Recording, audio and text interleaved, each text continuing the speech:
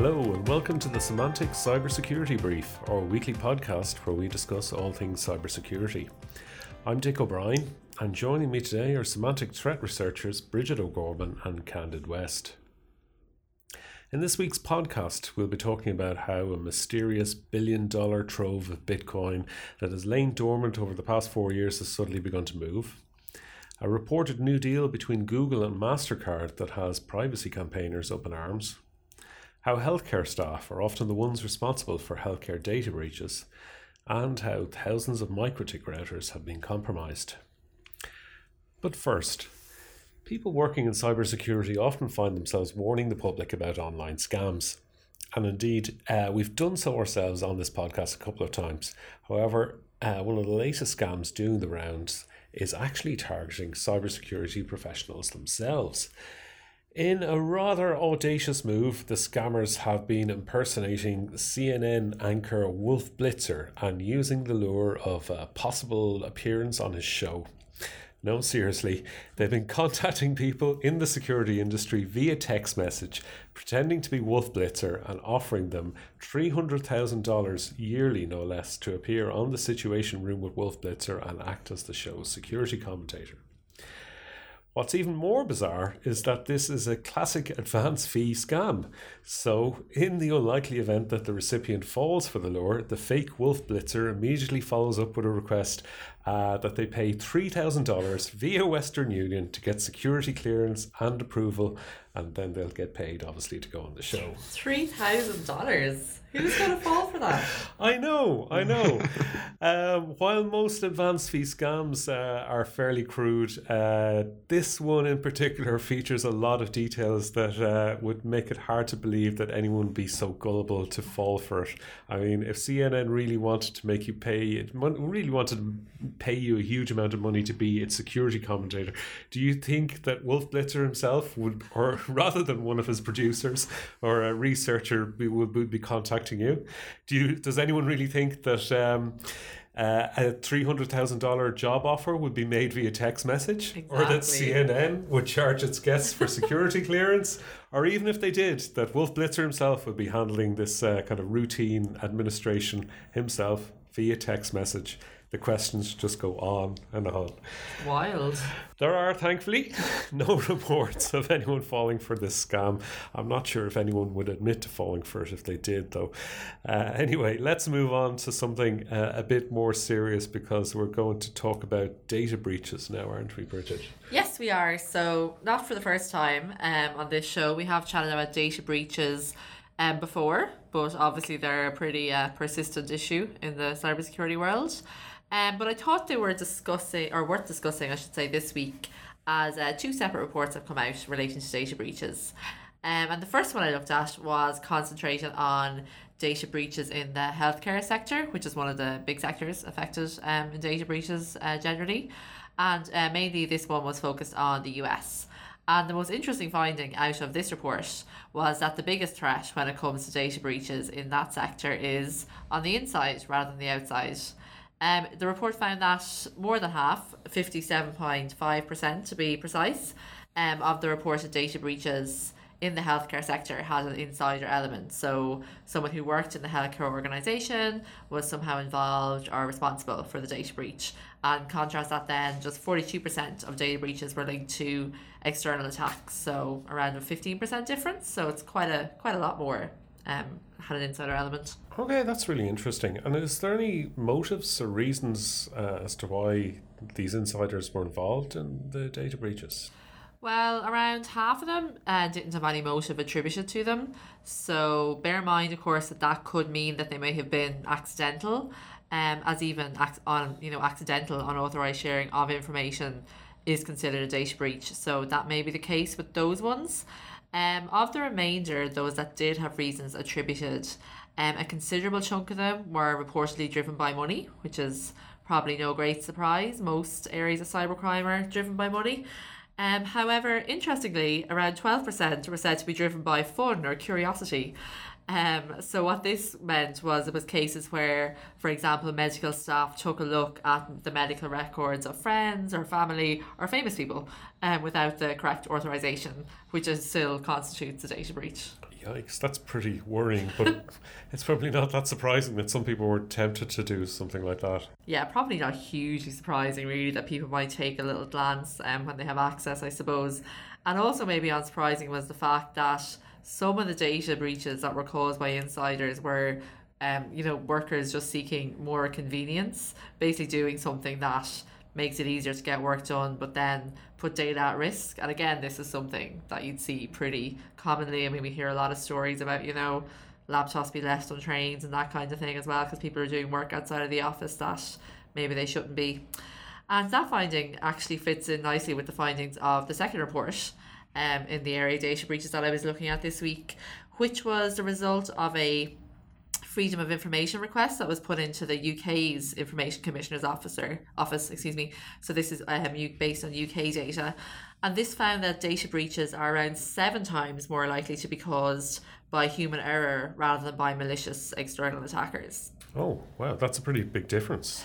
Yeah, it is. It's a pretty big difference. But again, I suppose from the stories we hear about data breaches, probably won't be massively surprised by it.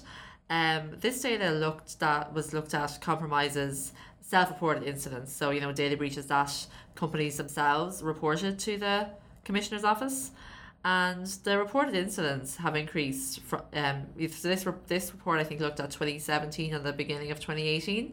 And in that time, the reported data breaches increased by about 30% on the previous year. And this was probably driven by the introduction of the GDPR regulation, which was introduced earlier this year, which was making people a lot more, I suppose, cognizant of their responsibilities in this area in the run-up to it. And then, of course, introduced mandatory reporting guidelines when it actually came in there in May.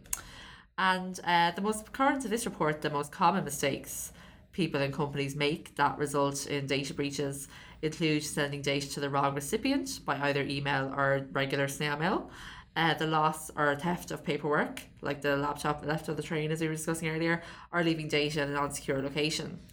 Also, about 5% of the self-reported breaches were caused by, everyone's favourite mistake, when someone used the to or the CC field instead of the BCC field in emails.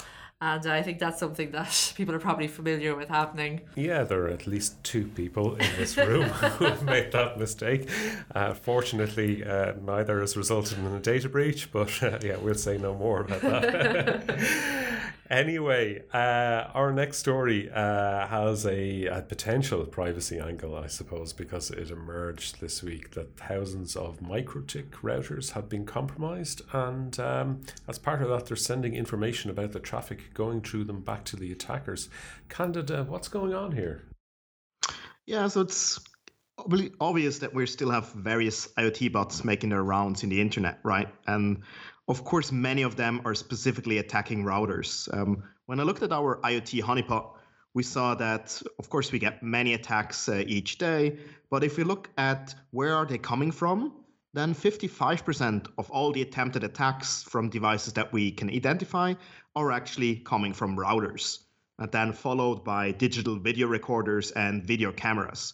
So routers are still the number 1 IoT target, which is kind of logic because they're very exposed to the internet and they're very powerful as a lot of traffic passes through. And the specimen that I wanted to talk about today is a worm that specifically attacks MikroTik routers. And it does so by targeting a known vulnerability in the Winbox component, which is running on port 8291. The vulnerability has actually been patched since April, and to no surprise, exploit code has already been posted to the internet, so it's very easy for an attacker to get the exploit working and target those routers. And by now, there's around a little more than 200,000 of such compromised routers in the internet, with some peak concentration in Brazil and Russia, and most of them are actually used at the moment for crypto mining by the cyber criminals. Okay.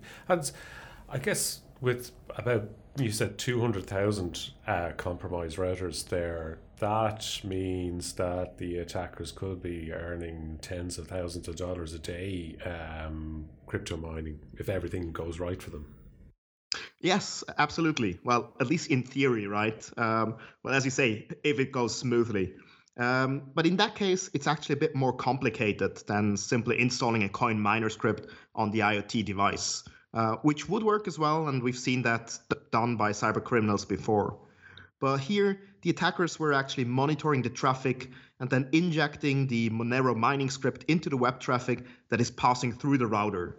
So similar as with the VPN filter malware that we already talked about in a previous podcast, that also means that it could actually affect other devices behind the router which are passing internet traffic through it. So that kind of increases the scale a little bit. But as you can imagine, injecting into all web traffic is very noisy. So the attackers actually reduced their operation a bit. And by now, they're only injecting into the error pages of HTTP proxy requests, which limits it a little bit, but would still generate some profit for them, in theory. Because the story actually goes on, right? Researchers from 360's NetLab noticed that the attackers made a small mistake in their setup. The cybercriminals have set up an access control list, which is quite common, to block anyone from taking over the device. But it's not only blocking them, it's also blocking the download of the mining script itself. So in the end, that means there's not really any mining taking place at the moment, at least not with the routers that we've seen. Okay, so that's why you said if everything goes right. Yes, as we all know, crypto is difficult and crypto mining as well. But it's actually that the attackers are doing something more than just mining. In addition to it, the attackers also enabled the SOC 4 proxy on hundreds of thousands of those routers. It's not yet clear what the proxies will be used for, right? They could be used just for hiding any further scanning through the devices, or maybe the attackers try to rent it out to other people. We don't know at the moment yet, but having a few 100,000 of proxy servers is definitely scary as a start with. And even more scarier is that on a few thousand routers, they actually even enabled the built-in sniffing module. So that's a capability of the router itself, which has been activated, which means that those routers are now actively sniffing network traffic specifically for FTP and email traffic. And anything which is found is then forwarded, so the packets are forwarded to a handful of IP addresses. And this could definitely lead to some serious data breaches, right? I mean, depending on the exchanged information. There's a small interesting part as well. In addition to the FTP and email traffic, they're also spying on the SNMP traffic. I'm not really clear yet on why they're doing it. Maybe they're trying to catch some public SNMP string, but we're definitely keeping an eye on it. Okay, so it sounds like it's sort of a bit of a multi-purpose IoT threat, and the attackers have a few options of what they could do with the compromised device. It's quite worrying, especially given the breach potential for there. If you own a MikroTik router, what should you do? Well, I guess it's the usual, right? People who use or own a MikroTik router should definitely ensure that they're running the latest version of the firmware. As said, it has been patched in April, so make sure that you're up to date. And it probably doesn't hurt if you double check your settings as well on the device. So verify that the proxy is not activated if you're not using it, and the sniffing module is not sending any of your traffic somewhere where you don't really want it to be. Okay, there's some good tips there. And I think privacy is going to be a bit of a theme this week, because there's also a privacy angle to the third thing we wanted to talk about, which is that Google and Mastercard have reportedly done a deal to share information between each other, and this has privacy campaigners asking some questions. Bridget, what's happening here? So this is a story that Bloomberg broke, I think late last week. Okay. And it details a deal, as you say, that was struck between Google and Mastercard. And yeah, it may upset some people who don't like the idea of being followed around by advertisers and tech companies. Basically, as part of this deal, Google paid Mastercard for access to a stockpile of its transactions that would allow Google to track whether ads run on Google actually led to people making purchases in the real world, so in real life brick and mortar stores, like not online. And Bloomberg spoke to a number of insiders for this story, And they said that the deal took about 4 years to broker, but the public wasn't informed that this information sharing was happening. And this is what has led to some privacy campaigners, raising concerns about this kind of information sharing. Yeah, I think that's probably what was caused the most upset about, is that it kind of took people by surprise, and they hadn't heard of it before reading about it. Yeah. How exactly does the deal work, or what happens in practice? So basically, the Mastercard data has been packaged into a service that Google offers called Google's Store Sales Measurement Tool. And this was launched last year. And basically, it can be used by advertisers on Google to determine whether their online advertisement turns into actual sales for them. So if there's any point to their online advertisements. And when it launched this tool, Google said that it had access to approximately 70% of US payment cards through relationships with its partners, but it did not reveal at that time who those partners were. And the insider cited by Bloomberg said that Google has approached other payment card firms with similar kind of deals as the one it has at Mastercard, but we don't know if deals have been struck with other firms, and if that's how Google is accessing this data. We don't know that information yet. And Google is reportedly testing this service, it says, with a small group of advertisers in the US. And basically, marketers who use the service, they see aggregate sales figures and then estimates of how many of these sales they can attribute to Google Ads. But they don't see like a shopper's personal information, how much they spent, or what exactly they bought. And both Google and Mastercard have come out and said that this service and this partnership in no way compromises any person's personally identifiable information. So basically, to give you an example, the way it works is that if I search on Google for red lipstick, I click on an ad, I surf the web, I look up some stuff about different lipsticks, but I don't buy anything. But then I later walk into a store, if I was in the US, if I later walk into a store and then I buy red lipstick with my MasterCard, that purchase can now be sort of credited to the Google ad. And so the advertiser then who ran the ad is fed a report from Google, which lists the sale along with other transactions in a column that says offline revenue. And this happens if the person who looked at the ad was logged into their Google account when they did it, and if they make the purchase then within 30 days. So the advertisers get a bulk report with the, say, percentage of shoppers who clicked on their ad and then followed that up with a purchase. But there's no like actual specific identifiable information given about the purchaser. Okay, so this is all anonymized. It really, if it works as described, it will just tell you that X percent of MasterCard owners who viewed this ad online then went out and bought this product in the real world. So why have privacy organizations still raised concerns about it? Well, yeah, they've just raised concerns about it. So the Open Rights Group told the BBC that the confidential nature of the deal raised privacy issues. So I think, that people weren't told about it. So raised privacy issues for them. And they said it raised concerns as well about the use of people's private financial data. But as you said, Google and Mastercard both said all the data is anonymized. And Google also added that users can opt out of ad tracking by switching off the web and app activity control.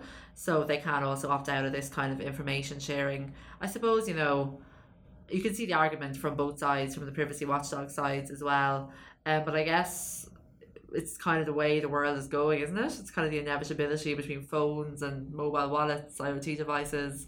We are being increasingly tracked. Our habits, spending habits and behaviour offline and online is being more tracked all the time, really. Yeah, that's right. I mean, the advertisers and marketers are always trying to find new ways of seeing how effective what they do is. Exactly, yeah. Okay, speaking of anonymity, our final item this week is about Bitcoin, and specifically a mysterious $1 billion cache of the cryptocurrency that has lain dormant for more than 4 years, and nobody knew what was going on with it or who owned it, but suddenly it began to move around in recent weeks.